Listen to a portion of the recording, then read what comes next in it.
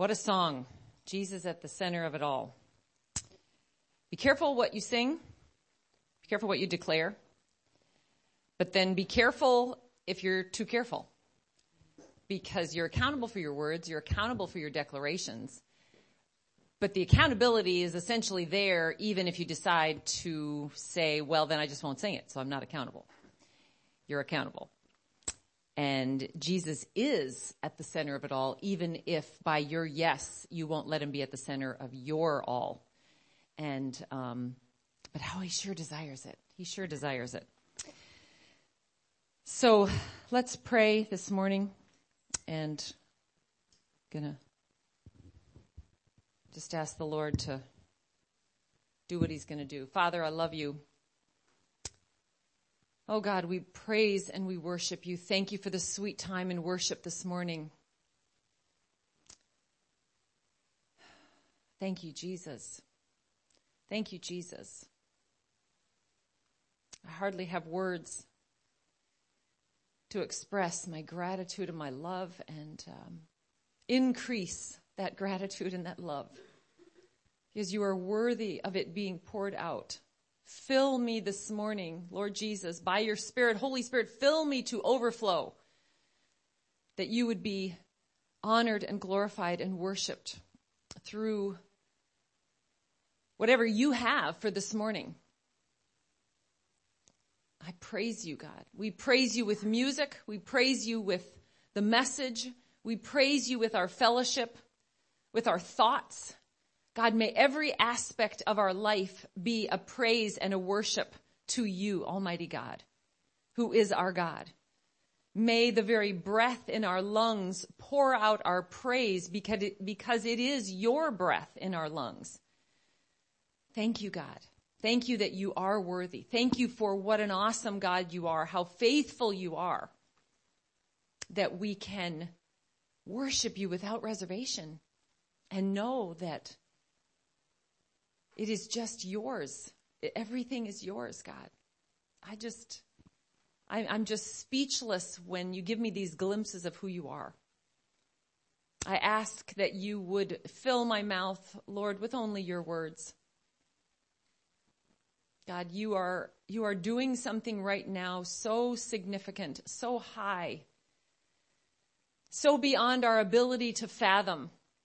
But you give us little moments of revelation, of instruction, sometimes even words of brace yourself because of what is about to unfold before us. And God, we do, as we sang earlier, as the deer pants after water, God, we hunger and we thirst for you. Oh God, increase that thirst. You said you'd bless it. Blessed are those who do hunger and thirst for righteousness, for your kingdom, for they will be filled. They will be satisfied. Thank you that you have promised that. So God, I just pray that you would do your will this morning. Take these words and just pierce our hearts in all the ways that we need it. For every listener from today forward of these words, Holy Spirit, let it be as fresh in a year as it is right at this moment. If you are breathing on it, it is timeless. And I thank you, God, and I praise you for who you are and what you're doing and what you will do in Jesus' mighty name. Amen. I want to look at a scripture first, and I'll mention Greg probably a couple times throughout the message. Let's go to Luke 18, verse 8. Just want to put together a couple of thoughts. I got to tell you, I knew Greg was leaving for Nigeria soon and that I would be preaching. And he gave me a single word that he does that with me. He'll release a word that is highlighted actually in, when I'm in the Word of God, all of a sudden one of the words I'm reading or that I'm listening to in the audio Bible will just land on me like this megaphone.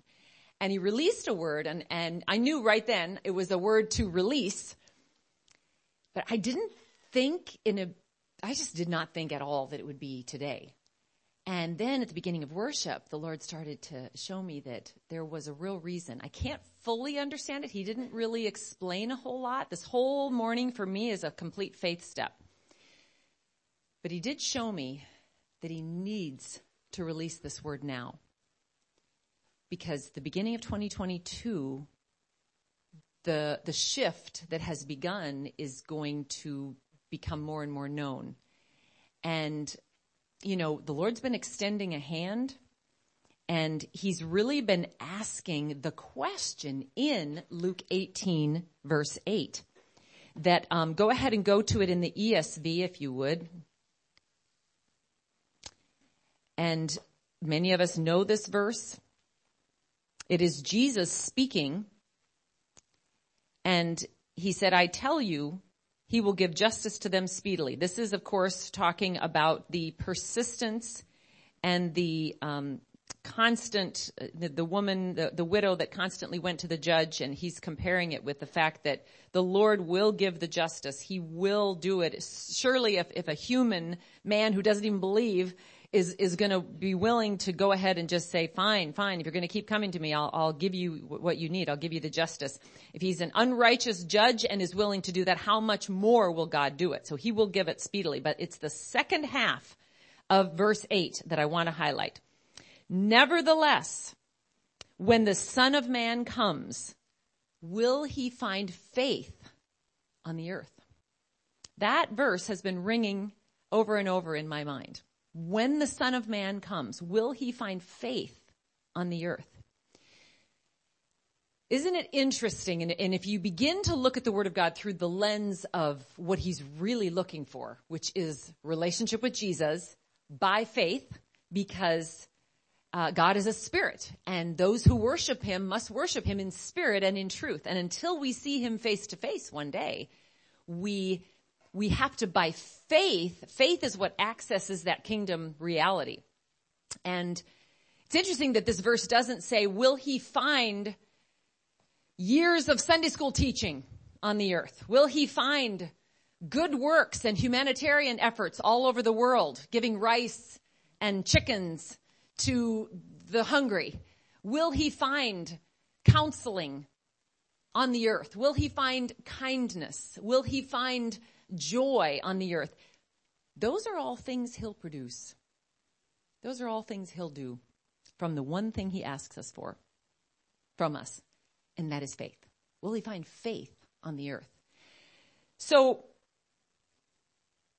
the scripture that is where I got the single word, which I'll tell you in a second, that he gave me, comes from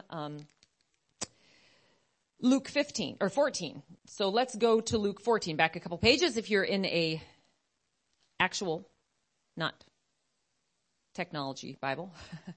I just love the feel and the smell and the touch of a real Bible and the pages. I guess you can, there's one of these, I guess there's an app feature or something that's available where you can hear the pages. You know the page turning? That's so cool.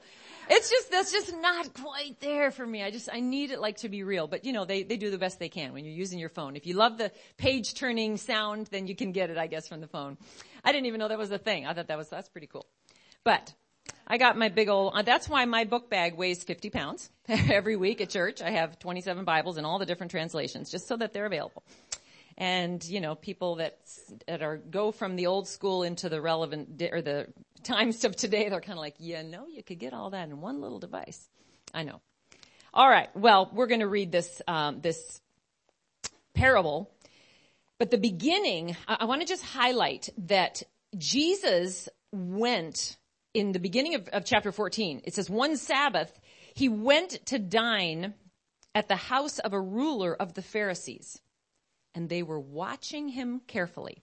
So this sets the stage for why Jesus said what he said at this particular time. He went to dine in the house of a ruler of the Pharisees. Okay, so you could even say a Pharisee of Pharisees. He was dining with this Pharisee. And as you know, the Pharisees were pretty, there was a lot of tension when he was with them. But yet he was asked to dine. And so they were watching him. They were very perplexed, drawn to him, but yet Not getting it. Oh man, there's just so much to unpack in that. We don't even have time for. But he shared a couple of things. He shared the parable of the wedding feast. And of course, challenged them right out of the gate, because verse 2 goes right into, there was a man who had dropsy, and Jesus responded right away, knowing the atmosphere he was in and knowing the reaction from other healings. He said in verse 3, at the end of verse 3, is it lawful to heal on the Sabbath or not? And of course, they remained silent, and he dealt with that. But then, this is the point I wanted to mention here today. In verse 12, let's go to verse 12. So after he addressed the healing, after he addressed the fact that he saw that their placement at the tables and their political, who's more important stuff, he wanted to speak to that. He basically wanted to speak into the atmosphere of kingdom that goes against the way that they thought. Their importance and their standards and their boxes and their limitations of the way that life is here in this shadow of a reality. He wanted to I just love Jesus' ministry. He just was constantly speaking kingdom. It's like, okay, what should I do here? Or this is what we do. He spoke kingdom. He responded. We talked about that at the gifts meeting last week, that when he, was asked questions and he's sitting here teaching, and a guy comes up to him and says, well, teacher, make my brother give me half the inheritance, from my parents. And he's just like, who made me a ruler over you to do that? It's like, but after all of his kingdom talk, the guy it was still not getting it. He's like, you seem like you kind of got it all together. Why don't you help me with this dispute? We're trying to divide an inheritance here. I mean, I need some money, can you settle this dispute? And Jesus was like, oh man, you guys are just stuck in what you think is important. Well, here's a moment in Scripture where a man speaks up and wants to sound spiritual. He's thinking, okay, this guy's kind of on a plane that's a little higher than some of the stuff we're into, especially by now, because he had already spoken into a couple other things. So it says in verse 12, in verse 15, when one of those who reclined at table with him heard these things, okay, because he's already giving them challenging their thinking. He said to him, blessed is everyone who will eat the bread in the kingdom of God. Okay, so I'm just going to go ahead and insert something that, I know about. And it was interesting how Jesus immediately, in, again, a teachable moment of a parable, just perceived so clearly. I know you're basically saying, oh, won't it be awesome with all that we're going to experience in heaven? And Jesus looked right at him. I could just see it in my mind when the Lord was first showing me this. I know you think you know what you're talking about, but let me give you something else to think about. And then he goes into, there was a man. I love his there was a man answers. So it's verse 16. But he said to him, the man that asked this, a man once gave a great banquet and invited many. And at the time for the banquet, he sent his servant to say to those who had been invited, come, for everything is now ready. But they all alike began to make excuses. First said to him, I have bought a field, and I must go out and see it. Please have me excused. And another said, I have bought 5 yoke of oxen, and I go to examine them. Please have me excused. And another said, I have married a wife, and therefore I cannot come. So the servant came and reported these things to his master. Then the master of the house became angry and said to his servant, go out quickly to the streets and the lanes of the city and bring in the poor and crippled and blind and lame. And the servant said, Sir, what you have commanded has been done, and there is still room. And the master said to the servant, go out to the highways and hedges and compel people to come in, that my house may be filled. For I tell you, none of those men who were invited shall taste my banquet. Go back to verse 18 really quickly, and I'll tell you what the Lord highlighted. But they all alike began to make excuses. When I heard the word excuses, I heard a megaphone volume on that word. It was like excuses. Excuses. This is what I deal with. Now, we're in an interesting time of choice being made, choices still yet to be made. It's a very interesting time that we're in. There's this line in the sand that we've been talking about for some time. There are people that are beginning to show, and both in a glorious, wonderful way, that their choice is that I just want Jesus more than anything else. Nothing else matters. Nothing in this world will do. We just sang that. There are choices people are making who are living that statement. They're living that. And then there are some choices being made that are essentially I can go this far, but I can't quite cross through the next door over that threshold, because that's just more than I understand, more than I can grasp. And it's interesting, these people having the excuses that in and of themselves weren't bad. It was just the reaction of, I'm doing life here. I don't have time for what you've invited me into.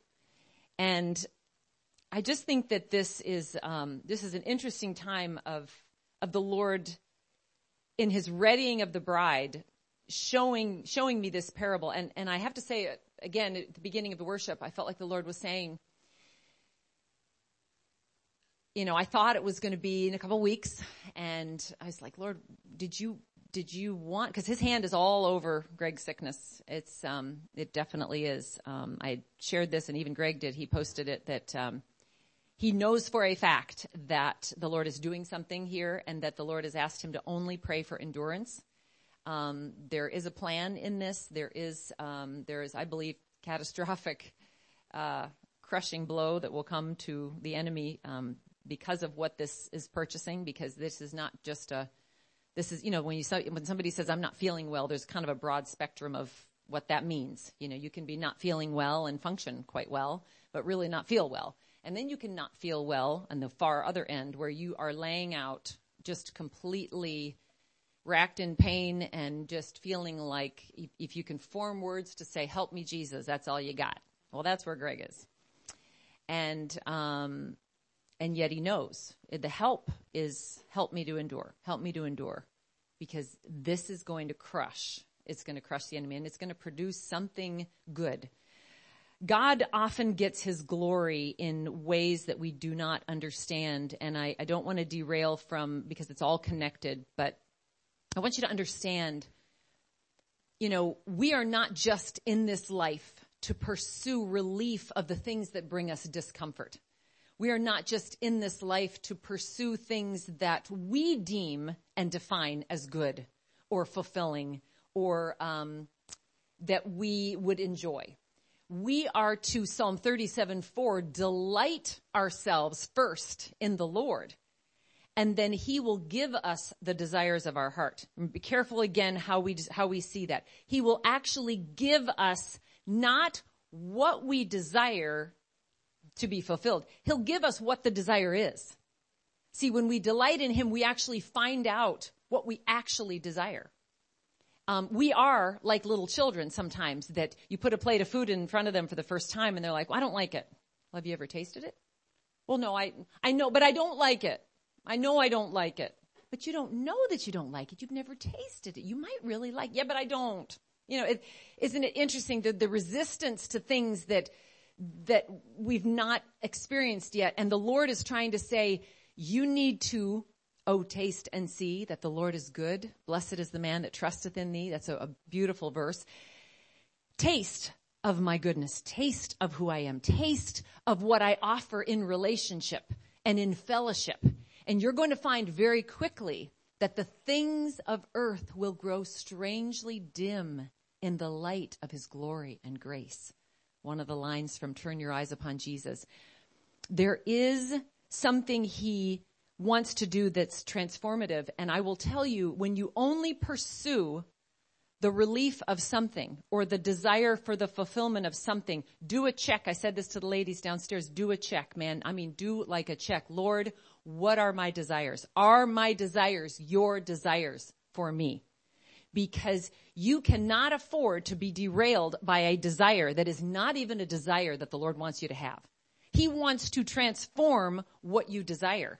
Because when he fulfills what he wants for you, as your maker, as your creator, the fulfillment will be unlike anything you could ever get in a momentary high from the fulfillment of something you desire. Because there is, sin does have its pleasure for a season, but the end thereof are the ways of death and destruction. God wants us to do it. There's another song called Defender that has a line in it. So much better your way. It really is so much better. And I want to encourage you that as we enter into challenging times, just like those who have either been through or are in illness, God does Romans 8:28 our lives. He works all things together for good. And it gets to be very controversial and very sticky to ever say that illness is allowed by the Lord, because obviously, God hates illness, he hates sickness, he hates sin. But God will use it. He uses it. And I know that he probably hated to see that the very thing he told Paul and Silas to do, going and preaching and teaching and converting people, but then it resulting in their horrific beating because of the enemy sending in a girl who sounded like she was following them, but the Lord revealed quickly that Paul that she was demon possessed. That in that moment of deliverance, the backlash and the beating and the imprisonment that they received, little did any of them know that God orchestrated that and that painful experience to do what? To bring his glory with an amazing breakout of prison, an amazing testimony of rejoicing and praising him in the midst of pain. How God gets his glory is amazing. I haven't done the deep dive yet, but the Lord did instruct me to just begin to pay attention in Scripture to how he gets his glory. When Lazarus was dying and people were saying, man, you could have, if you'd only been here, he would have been healed. That's true. But God knew, no, I'm letting it go all the way because I'm getting the glory. I'm getting the glory from this. We've got to surrender to God's ways, and we got to know what he's saying. And right now, I see this parable as an answer to the question when the man said, let's look at that again. In verse 15, the one who reclined with him. Okay, he's hearing these things. What these things? What are these things? He's hearing the other kingdom lessons, the kingdom mindset that was released already. And he's saying, blessed is everyone who will eat the bread in the kingdom of God. I don't know this person. We don't know anything about this person. But we know what Jesus was trying to distinguish between what you think you understand and what's a reality. When a banquet is offered, when the Lord is extending a hand to come and be ready, and you say you're too busy, or there is any excuse of anything that is getting in the way of you being radical and sold out, the answer ends in, I tell you, verse 24, I tell you that none of those men who were invited shall taste my banquet. Those are scary. That's a scary, heavy thing. In John chapter 3, we know John 3:16, of course, for God so loved the world, okay, that he gave his only begotten son, right? This is one of the most beautiful verses in Scripture, and let's go ahead and go there, John 3, verse 16, because we're going to go beyond verse 16. But that if any should perish, or that if any don't believe on him, let me just get it. Believes in him should not perish, but have eternal or everlasting, I have memorized in the King James, life. For God, verse 17, did not send his son into the world to condemn the world, but in order that the world might be saved through him. Okay? The condemnation is already, verse 18, whoever believes in him is not condemned. If we believe in him, we're not condemned, but whoever doesn't believe is already condemned because sin is in the world. because he has not believed in the name of the only Son of God. And this, verse 19 of chapter 3 of John, is the judgment. The light has come into the world, and people loved darkness rather than light because their works were evil. For everyone who does wicked things hates the light and does not come to the light, lest his works should be exposed. You know, fear of exposure is oftentimes an excuse. I don't want to go to that banquet. I don't really want to be exposed.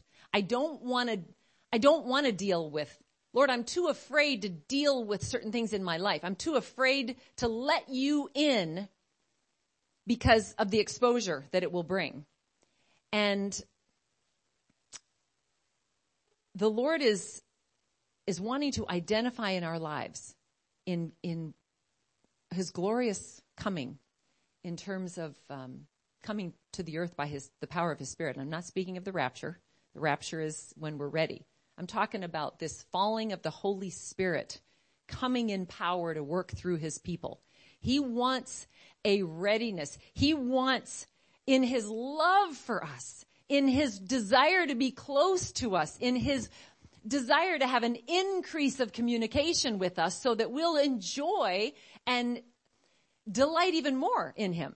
He wants there to be no excuses in the vessel, nothing that will hinder him, so that he can not just do more works through us, but literally draw us closer to him.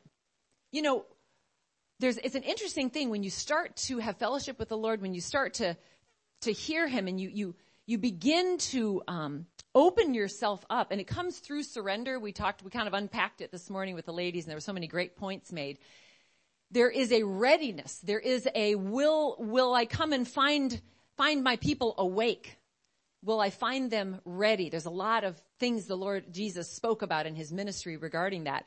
And when you awaken to his voice, and when you learn to hear him, and you have this conversation, and it's just, there's nowhere to go but wanting more of it. You just don't, you just want more of it. It's an intimacy that yearns for more, because you begin to realize, like when I have conversations with the Lord sometimes, I'm the one that limits everything that he's wanting to say. And so it's like, Lord, wow, okay, you're blowing my mind. I need to take a breath sometimes. This is so amazing. Even if it's just simply who he is. It's like, wow. And then, you know, the enemy's competing voices come in and try to derail, and I'll just be like, Lord, I just need you to speak your love over me again. You know, I'm always asking him, Lord, help me to learn how to move in this shadow that is my existence right now, but it isn't my reality. And please make this distinction. Your experiences are not necessarily your reality. You will have things in this world. You will have tribulation, John says. But be of good cheer, because I've overcome the world. So you're going to have these experiences that are difficult. But the reality that we're to live in is one of only joy, of only peace, of only love, because he has overcome the world. And so if we don't get that lens, we're going to be one of these people that makes excuses, that literally says, yeah, but you know what? I just got married. You know, like, I mean, you know, I can't be a spinster here. It's getting time, man. I need to be married. You know, whatever it is, whether it be that you fall in love with somebody or that you just feel like time is passing. There are a lot of pressures in this realm of this is the way that it should be. This is what you do at this age. This is what you do at this age. This is when you start having children, when you stop having children. This is when you start working. This is when you retire. This is when you do that. And we have so many agreements with this human realm norms that it begins to weigh us down. And we don't even know sometimes that we're agreeing with them. We don't even realize who said those things are the way they're supposed to be. Who says you have to retire at 65? Who says? If the Lord starts your ministry at 80, he will equip you where he calls you. Thank the Lord for Moses. I love that. I love that. Don't be in agreement with things that are not of the kingdom. Be careful even what your desires are. Because see, that's what he's trying to do. That's what the mind of Christ is about, is trying to get us to think outside of what the enemy tells us are limits. That this is okay, or this is normal, or well, when you get to be my age, and all of a sudden we're making these declarations, not realizing the power of life and death is in the tongue. We've got to be declaring what God is doing, what God is saying, what God's purposes are for us. That is an amazing place to be. And when we don't, we will find legitimate excuses. I find it interesting that these people, they were not balking and mocking and saying, well, I don't want to go to that party. It wasn't even about that. They were just, please excuse me. These are the things going on in my life. It would be wonderful to go, but please excuse me. People do that all day long. And I thought this subject was very odd because I was like, Lord, okay, but so many people have made their choice. Is this out of place? Why did you put this on my heart? Isn't this something that's been done? Maybe, is it irrelevant? Is it moot? And he didn't give me an answer for that, except that he showed me so clearly that it needs to be released right now and not in 2 weeks. That's all I can tell you. It just needs to be released right now. And I know that even for the remnant, because I thought, well, Lord, what about the whole, let's encourage the remnant. Let's encourage the remnant who've endured, who have chosen, who have sought you. And where's the encouragement? And it was wild when he showed me the encouragement is, understand I am a righteous, just, fair God. And that everything you will see in the manifest of people's choices is because they have made their choice. But they had an excuse as to the choice that they made. If they don't choose me, and if they do not choose what I have for them, it is their choice. Because, see, if we're not careful, we will be wrestling before God over someone who has free will, who can choose. But if they do not, we're then the temptation, because of our love for this person, is, God, why didn't you XYZ? And he's like, I did every single thing that I could do without literally erasing their free will. I will give free will. I will have true relationship with people. I will not make them robots. He has given each of us and everyone on the earth, he will give them the opportunity. God is not willing that any should perish, but that all should come to repentance. But it does require repentance. It does require repentance and surrender to be ready. You cannot be ready on your own. And these were some of the excuses that the Lord gave me. And again, don't shoot the messenger. Okay. This is a radical book. Have you ever noticed that? Have you ever read? It's just radical. It's like, really? Single-eyed? You can't serve God and mammon. You can't serve God and money. But I do pretty well. I love you, Lord. But I just really love my job. And I know that, when it takes me out of the body of believers for 6 months out of every year because I'm doing XYZ, I know that you understand that and your grace is wonderful. And some of the things we just kind of like to turn the page on when the Lord is like, yeah, no, I kind of don't want most of you. I want it all. I made it all and I gave it all to pay for your all. I will have nothing less than your all. He is worthy. But see, when you get to know him, you find out that he doesn't take. He's not a sadistic God. Whatever he takes, it's like the mother that's just loves her child and the child is going over to this maybe it's even a nice little a face plate on an outlet that's decorative and jeweled and gorgeous, and the child's going over and they're like, I want to play with it, and they happen to have a metal knife in their hand. Oh, that's neat. Let me fit it in that hole. And the mother's like, no. Oh no, honey, you don't want that. You don't. Oh no, you don't. And the child may be thinking, how could you deny me this? I'm drawn to this. I want this. This will fulfill my desire, my curiosity. And the mother's like, no, don't do that. So often the Lord he's just so desperately going, no, don't do that. You think that will be excitement? And there will be a momentary excitement. Trust me, the electricity will electrify you straight out to your death. And so we've got to understand that God is good. But what happens is we get this myopic view of that example, and we only see, yeah, but I want, I can't have. I want, God denies, therefore he is not giving. You know, and we forget that the entire context, see, when you get kingdom eyes, when you get a kingdom reality, you get context. And context will show you, no, God is so good. Oh man, the things that he's ripped from my life that were just gut-wrenching, like weeping on my face before Lord, things that broke me, things that I was so sad about, things that I just thought, Lord, how could this happen to me? I now thank him for. And I still cry because I'm like, Lord, how is it possible? How is it possible that I'm thanking you for the thing that I thought was you being mean and pulling back a blessing? And he's like, I've only poured out my blessing on you because I wanted the things out of your life so that I could just give you all of my plans for you. But when you're holding on to, when your hands are encumbered, your arms are encumbered with all of the stuff that you desire, there is no more room to say, okay, Lord, what do you have? For your arms to be open wide to receive the next gift he wants to give, you can't have your hands full of the gifts that you want. It just works that way. So these are the excuses. One of them is fear of the unknown. Yeah, but I just don't know. I just don't know. And I find that one so interesting.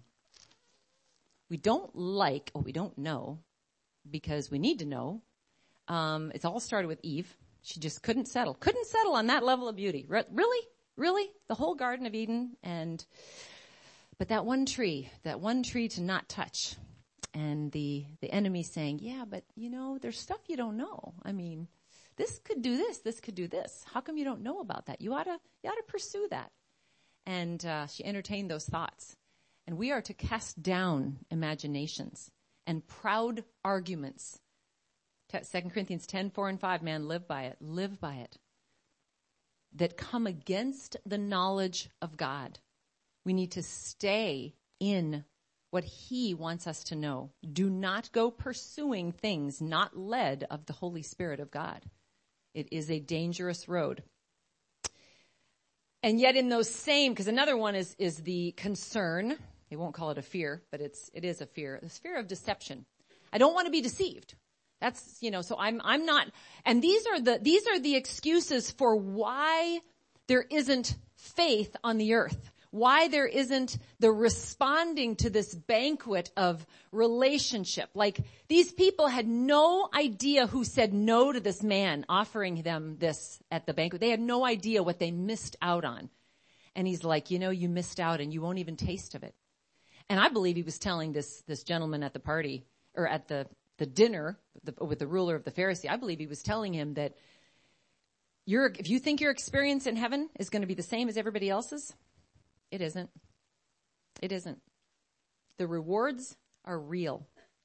And proximity to Jesus is real. And Greg's already unpacked that in sermons, and you can talk to me afterwards if you want to unpack that. But that is a reality, that these are not just some big old honking jewels that we in one little ceremony get to lay at his feet. The rewards are an eternity of reward that make our experience different based on how willing we are to just say, Lord, I just want you. I only want you. I want you, Jesus. This fear of the deceived and the fear of the unknown kind of always, I find it sadly humorous because of how much I know that the bride widely accepts and touts and declares Ephesians 3:20.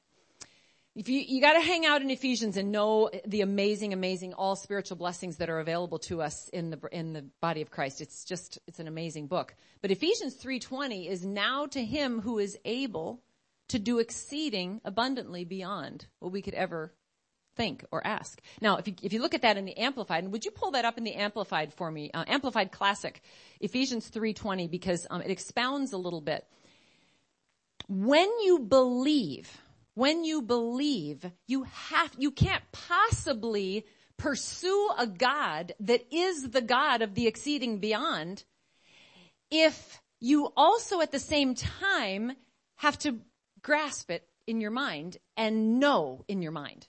So if to him who by in consequence of the action of his power that is at work within us, because this is the culmination of the amazing, the length and breadth and depth and height of his love, because you got to read earlier on in 3 to kind of come to this. But he is able, now to him, okay, so this is like the description of God, to him, Almighty God, who by, in consequence of the action of his power that is at work within us, is able to carry out his purpose and do super abundantly, far over. I mean, like how many more adjectives and adverbs? Like, and above all that we dare ask or think, infinitely beyond our highest prayers, desires, thoughts, hopes. You cannot serve a God and be in relationship with a God like that and have to be in the know all the time. You cannot serve a God like that and have to, and need to be in charge of whether or not you'll be deceived. There is a surrender and there is a faith that tells you that when you ask your Father for the Holy Spirit, he will give it. We know the verses that Jesus said. He said, if you ask your human father for bread, will he give you a stone? If you ask him for an egg, will he give you a scorpion? It's like, how much more will your heavenly Father give the Holy Spirit when you ask him? Deception is not, the fear of deception is not a valid excuse. And when I say that, it's like, I'm not going to believe for the crazy because I don't want to be deceived. If that is your excuse for why Jesus, the Son of Man, will come and not find your faith on the earth, shame on you. Because this tells me it's impossible. It's impossible to protect yourself from these. You can surrender yourself. You can submit yourself, therefore, to God. Resist the devil and he will flee. You can do that. But you cannot put your own parameters on deception. He will keep you from being deceived. I love the verses in 2 Timothy 1:12. For I know whom I have believed. See, he will honor our heart. I know whom I have believed. And I'm confident that he is able to keep that faith, that belief in him, okay, to keep that, and make sure that I am not deceived. He is going to be our protector. And if we try to protect ourselves, we're kidding ourselves. I just find that to be an excuse because I got to tell you, that was one of mine. I will not believe for the super abundantly extraordinary out there stuff that you do, God, because it might not be you. Now, believe me, please do not misunderstand me. I am not talking about reckless chasing everything that's supernatural down the pike. I'm talking about a deep surrender, a deep desire to the God of the universe, of whom there is no other God, through Jesus Christ, who is the way, the truth, and the life. No man comes to the Father but by him. That is who I'm talking about. So there are a lot of rabbits. There are a lot of spiritual things that people chase, and it's very dangerous. But you also have to get to the point where, God, I just believe you. I just believe you.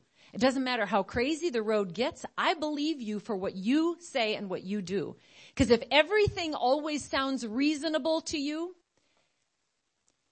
it doesn't mean that there's an aspect of it that's not God, but it is absolutely not the entirety of God, because there are no limits on him. And when we put limits on him, we are putting ourselves and our own boxes on him.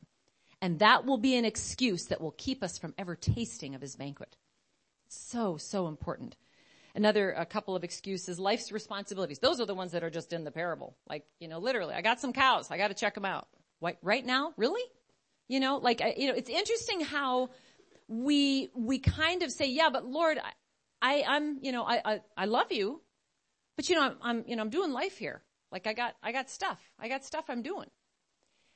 The thing that becomes offensively radical is that the only reason any of your stuff should be done is if the Lord directs you there. Now, see, I know I've heard from pastors, and it kind of, there are pastors that think everybody should be in full-time Christian ministry and you shouldn't do anything else and ever have a secular job. That's foolishness. That's a twisting of scripture. But I'm telling you what, everyone ought to be in full-time Christian ministry in the job God puts them in. Go into the place, go into the highways and the byways and live and move and have your being in Christ. Take the job, take the education, take the pathway for the people that you meet, led by the Holy Spirit of God. That's why we're in the mess that we're in, because preachers have twisted these verses to say, well, Christian, you got to be in full-time Christian ministry. If you're not a missionary, a pastor, or a Sunday school teacher, then you're just not walking with God, like not as radically as we are. That's foolishness. God wants you to be in your job as a radical believer. He wants you to know that whatsoever your hand findeth to do, do it with all your might in the Spirit, not with eye service as men pleasers, but unto God. Every menial task is unto the Lord. Man, if more people saw that even digging ditches was something that you could rejoice in and praise God and do with all your might, empowered by the Holy Spirit, there'd be more salvations in the most unorthodox places. There'd be more salvations out there than the person that just gets through their work week and, okay, oh yeah, that's right, I got to do the Christian thing. Okay, I'll invite Joe to, I'll invite Sue, I'll invite, Jane to church. You want to come to church with me? No. I saw you this week.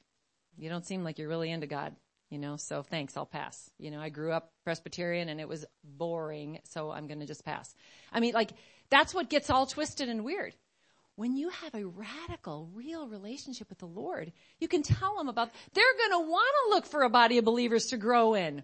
Man, and I had that so mixed up my whole life. It was all about dragging people into church, inviting them and dragging them into church. I didn't know that I could bring the body of Christ to them by just telling them about who Jesus was. And I did tell some of my friends about who Jesus was. I just didn't understand it.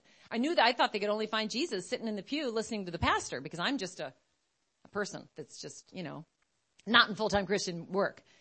So these are twisted views, and we have to understand that doing life, taking care of your cows or your cattle or whatever you got going on, is not separated from what you have to do. It should all be Jesus. Even the fear of not fulfilling life's responsibilities. One thing that's similar to the other one, so I won't expound on that, but the other one is disappointment. And I just want to say that there's a verse I want to highlight here really quickly that is, to me, one of the saddest verses. It didn't mean this person's destruction, but just go to John 20, please, and just have a few more minutes here. John chapter 20. I've often found this verse to be just sad, and yet God will redeem. He will restore with repentance. This is about Thomas. In verse 24, we'll just start at 24. Let's start at 25. So the other disciples told him, "We have seen the Lord." But he, Thomas, said to them, "Unless I see in his hands the mark of the nails, and place my finger into the mark of the nails, and place my hand into his side." 4 words. I hope we will never, ever find ourselves saying, "I will never believe." Ouch. Ouch. That's what an unmet expectation manufactured in your own mind does to a heart. They had just come from a devastating blow, not understanding that the Messiah they knew was the Messiah had been brutally killed. And I can only imagine the blow to their expectation. There were just things that were lost on them, even when Jesus tried to tell them the Son of Man must die. And he spelled it out a couple of times, but even Scripture says that they couldn't contain it. It was lost on them. They were not able to absorb it. He needed their faith. He needed their faith to see that no matter what you see circumstantially, what you are walking in now is the truth. I am the way, I am the truth, and I am the life. And what he was trying to get them to see is, even if man tries to kill me, I am the life. What God does, no man can destroy. But this unmet expectation, because it wasn't looking the way that they imagined, So Thomas is here, and he's just like, okay, my head is messed with in a big way. And you know what? I was already struggling. I'm not going to believe unless I, these list of things. Jesus in his kindness, we do know that Thomas, while he has the little nickname Doubting Thomas, he's sadly known for that, he was martyred. He was restored to the Lord and did die for his faith. But the thing that's really key here at this particular season that does have to do with that other parable is in verse 27, of course, Jesus did come and stand among them and said, "Peace be with you." And he immediately addresses Thomas because he knew what Thomas was dealing with. And he is now, of course, has been risen, and his glorified body was also a human body in this moment. And that's all mind-blowing. That's another whole subject. Wow. Okay. "Put your finger here and see my hands," verse 27. "And do not put your hand, and put out your hand and place it in my side. Do not disbelieve, but believe." So Thomas answered him, "My Lord and my God." Verse 29. "And Jesus said to him, 'Have you believed because you have seen me? Blessed are those who have not seen and yet believed.'" Do you know what that verse, do we know what he's saying there? He's saying, blessed are those who have not seen but believe. Meaning, if you need to see to believe, you will lose blessing. There is a blessing. There is a place there is something you will receive by just being willing to just believe, to just have that faith, to say, "Yes, Lord, it'll be me." If you're looking for faith on the earth, I'm going to believe. I'm not going to say, unless you show me. If I don't see that, Lord, I am not, if you don't show me this, and this about this virus, I will never believe. Never, ever give God an ultimatum on your faith. He's just looking for faith. He is going to reward faith. Without faith, it is impossible to please him. And empty words of statements of faith are also dead, because faith without works, without the manifest walking in it, is dead. And so, lastly, I want to take you to the last scripture that I just find, and we will not have time in any way, shape, or form, but I just find it so interesting. Hebrews 11. Go to Hebrews 11. This, of course, is the Hall of Faith, and if you actually read this through the lens of excuses, and look at just that word as it pertains to these things. So I'm going to very quickly go through it. Now, faith is the assurance of things hoped for, the conviction of things not seen. That's a whole verse we could spend hours and hours on.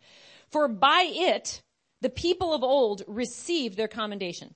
By faith, we understand that the universe was created by the word of God, so that what is seen was not made out of the things that are visible."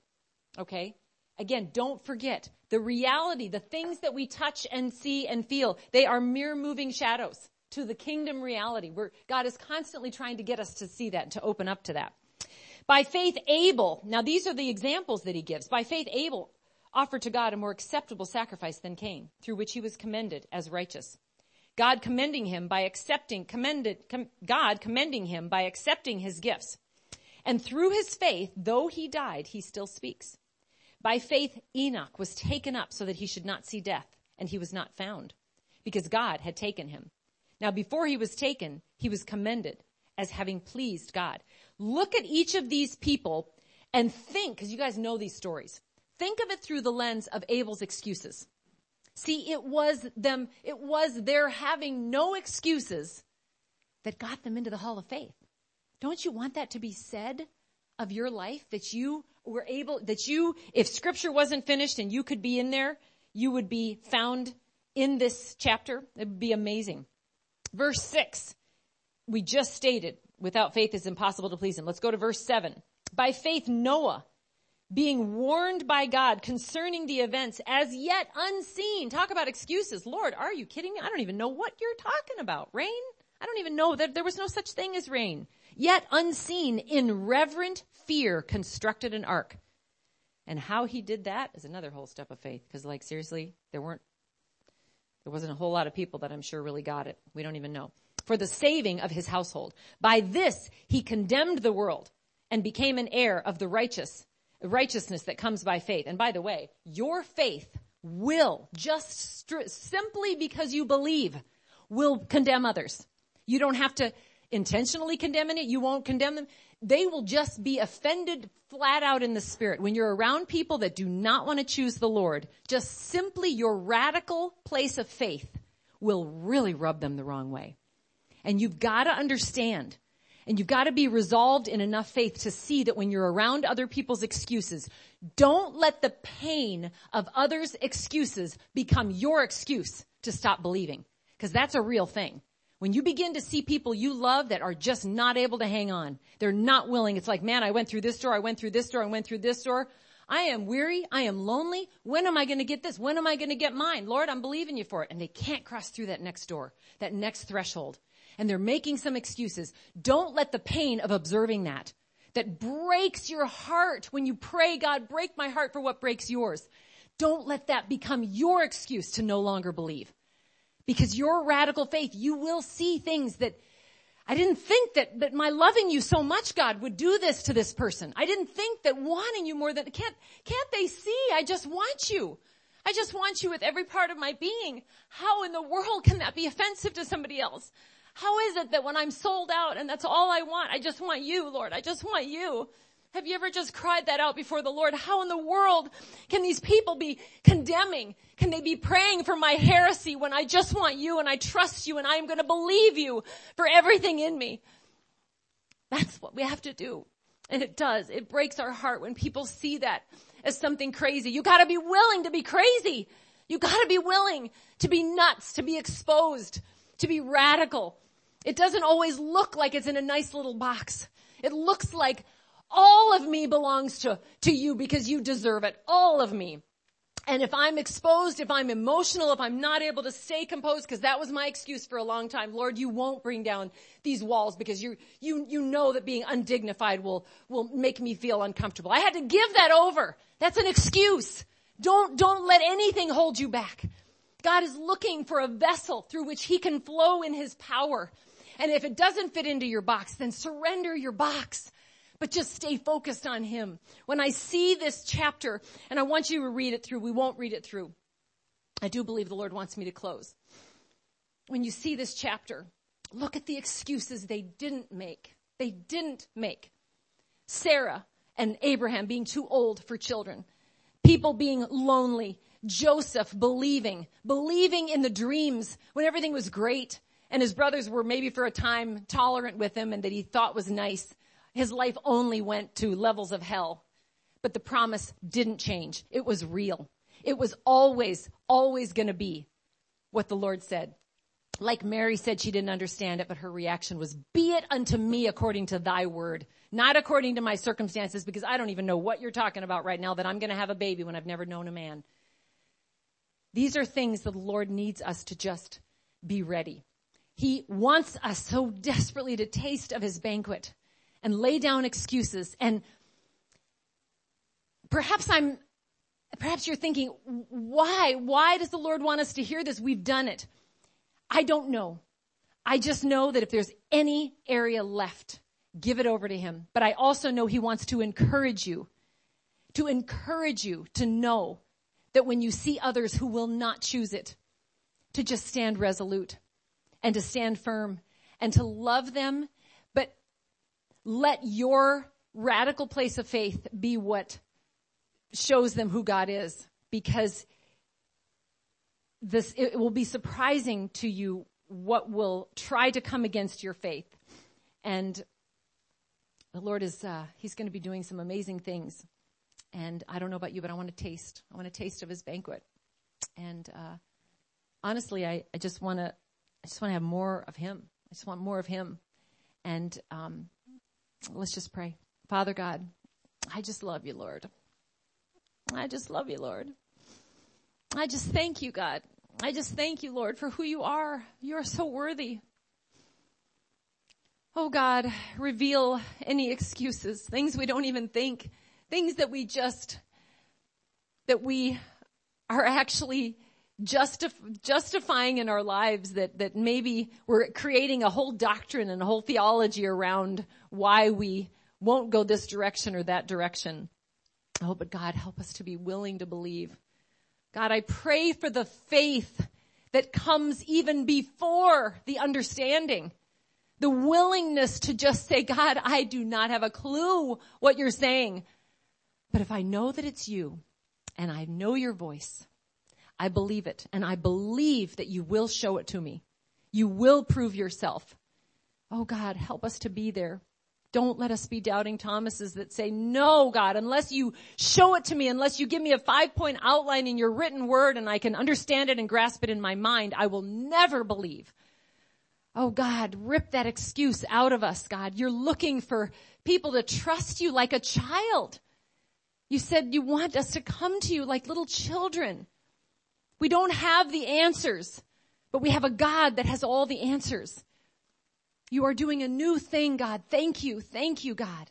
Thank you that we can trust you, that you are about to pour out something that's never yet been seen by man. How could we possibly understand a gridless future before us?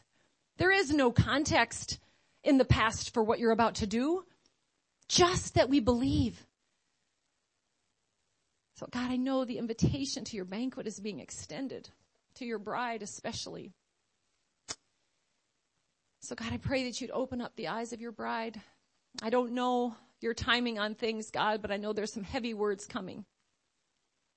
And I just pray, God, that whoever you lead to listen to this word today, God, would examine and allow you to purify each and every one of their lives, God, that we might just stand firm in who you are, in your word, in your love, and in the invitation of this deeper place of abiding, talking with you, knowing who you are more, and then finding out who we are because you created us for a purpose. So God, I just praise you. I thank you, God. I just thank you. I just worship you. Thank you for Christmas, celebrating the beginning of when you became the answer, the hope, the help, and the payment for our sin that we could not make ourselves.